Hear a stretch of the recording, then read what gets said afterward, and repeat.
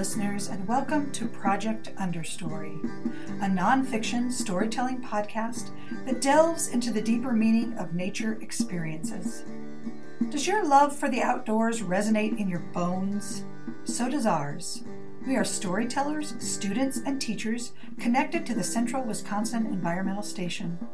We are meaning makers, seeking to understand the world and ourselves better through the dappled shade of a balsam fir or the haunting call of a loon across a lake. Here, you can hear our stories of adventure and contemplation, and perhaps discover your own understory.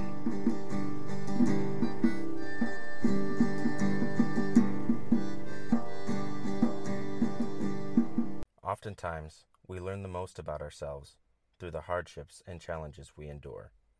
These moments can scar us, tear us down, and make us want to quit.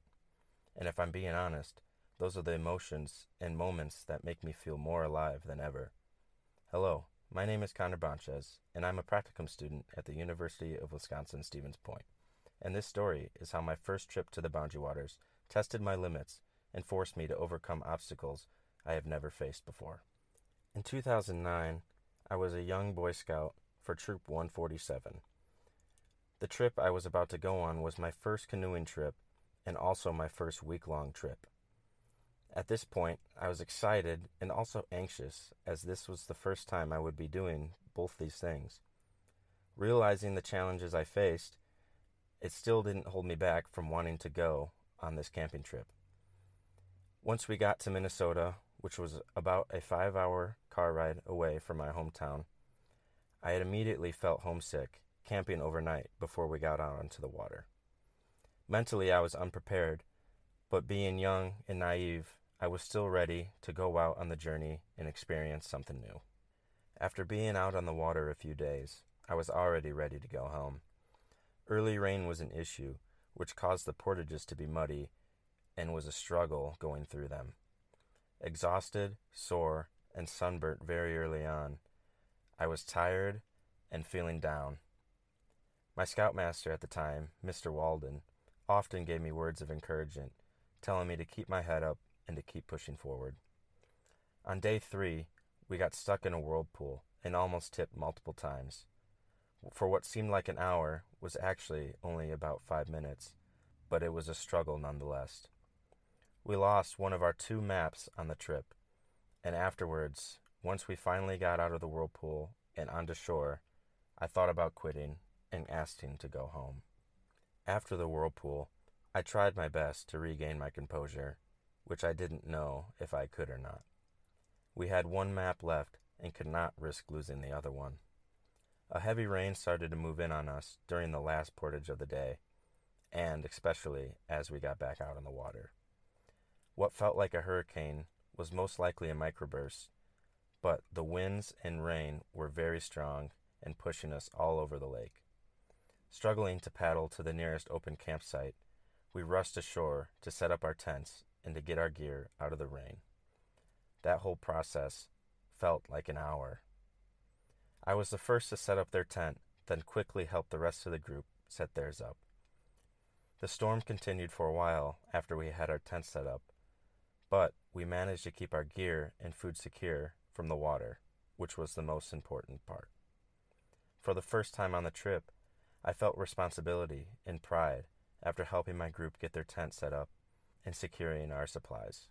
The next day, we headed back out with 2 days left in our trip. My scoutmaster pulled me aside at our campsite for that evening and mentioned how proud of me he was for stepping up and helping during the storm. What felt like nothing at all actually played a big impact on our troop. Those words meant a lot to me, and I continued to try and keep a level head through the stressful situations.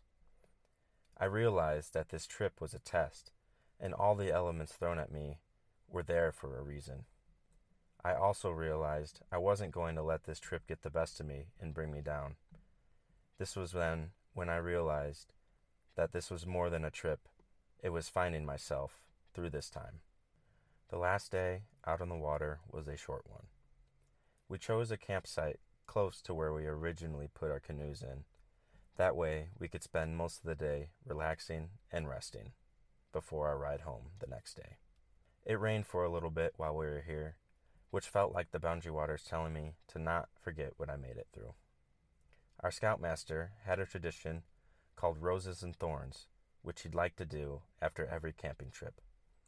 Roses being the things you enjoyed about the trip, thorns being the things you didn't enjoy.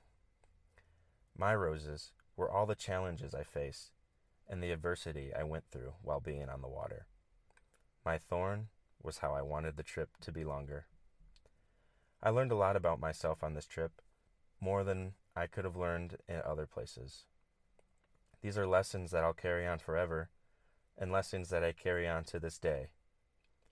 Perseverance and the will to keep moving forward will get you many places in life, whether that be a camping trip, a career, or situations with family.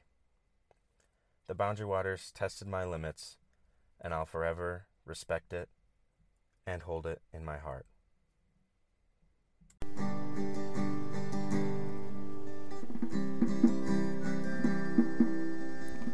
This has been a production of Project Understory.